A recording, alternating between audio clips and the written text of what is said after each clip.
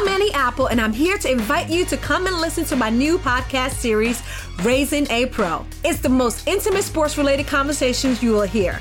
Each week, we explore the journeys of some of your favorite NFL players through the eyes of those that know them best. From Joe Burrow, DeAndre Hopkins, Myles Garrett, Ezekiel Elliott, Nick and Joey Bosa, just to name a few. With exclusive insights and information, we leave no stone unturned. Subscribe now to Raising a Pro on your favorite podcast app. HT Smartcast.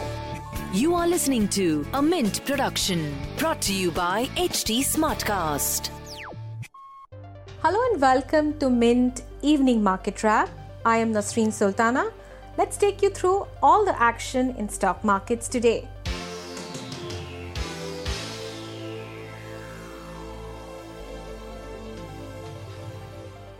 India stock markets crashed the hardest in 7 months on Monday as resident fears over a new strain of COVID-19 virus found in the UK spread panic across the globe. Basket selling by foreign institutional investors likely triggered the sharp fall in Indian markets. In late afternoon trade, sell-off in Indian markets accelerated with the Sensex plunging over 2,000 points during the day. The BSE Sensex ended at 45,554, losing 1,406 points or 3%. The 50-share index Nifty closed at 13,328, slipping 432 points or 3.14%. Asian stocks ended mostly lower on Monday. Wavering trade negotiations between Britain and the European Union and rising US and China tensions overshadowed the positive news of US lawmakers reaching a deal for a nearly $900 billion COVID-19 financial package to help struggling households and businesses. Back home, all sectoral indices ended in negative today, with metals, realty, auto, banks and pharma indices leading losses. Broad market indices, mid-cap and small-cap fell more than the benchmark. All stocks in the Sensex ended in red today. Biggest laggards among them were ONGC, IndusInd Bank, M&M, State Bank of India and NTPC. The Indian government on Monday banned all flights from the United Kingdom till 31st December due to the spread of a new strain of coronavirus identified in the European country.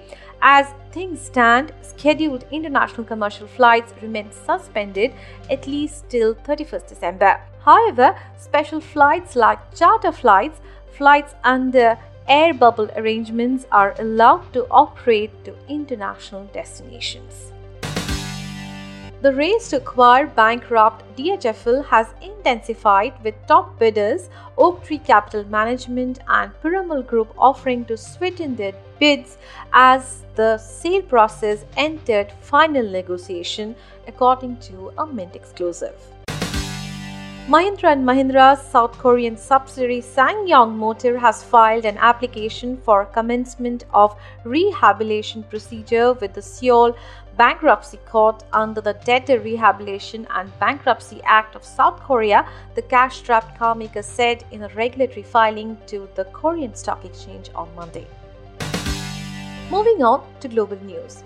Stocks in Asia Pacific were mixed on Monday as the coronavirus situation in parts of North Asia remained serious. Mainland Chinese stocks were higher by their close, with the Shanghai Composite up nearly 1%. Hong Kong's Hang Seng Index declined 0.7%. The COVID-19 situation in parts of North Asia such as Japan and South Korea remained severe and could have weighed on investor sentiment. In other asset class news, Indian rupee weakened against the US dollar on Monday amid weak domestic equities and strengthening of American currency in the overseas market. The US dollar index was above 90.59. Oil prices fell in the afternoon of Asian trading hours, with international benchmark Brent crude futures down 3.23% to $50.57 per barrel.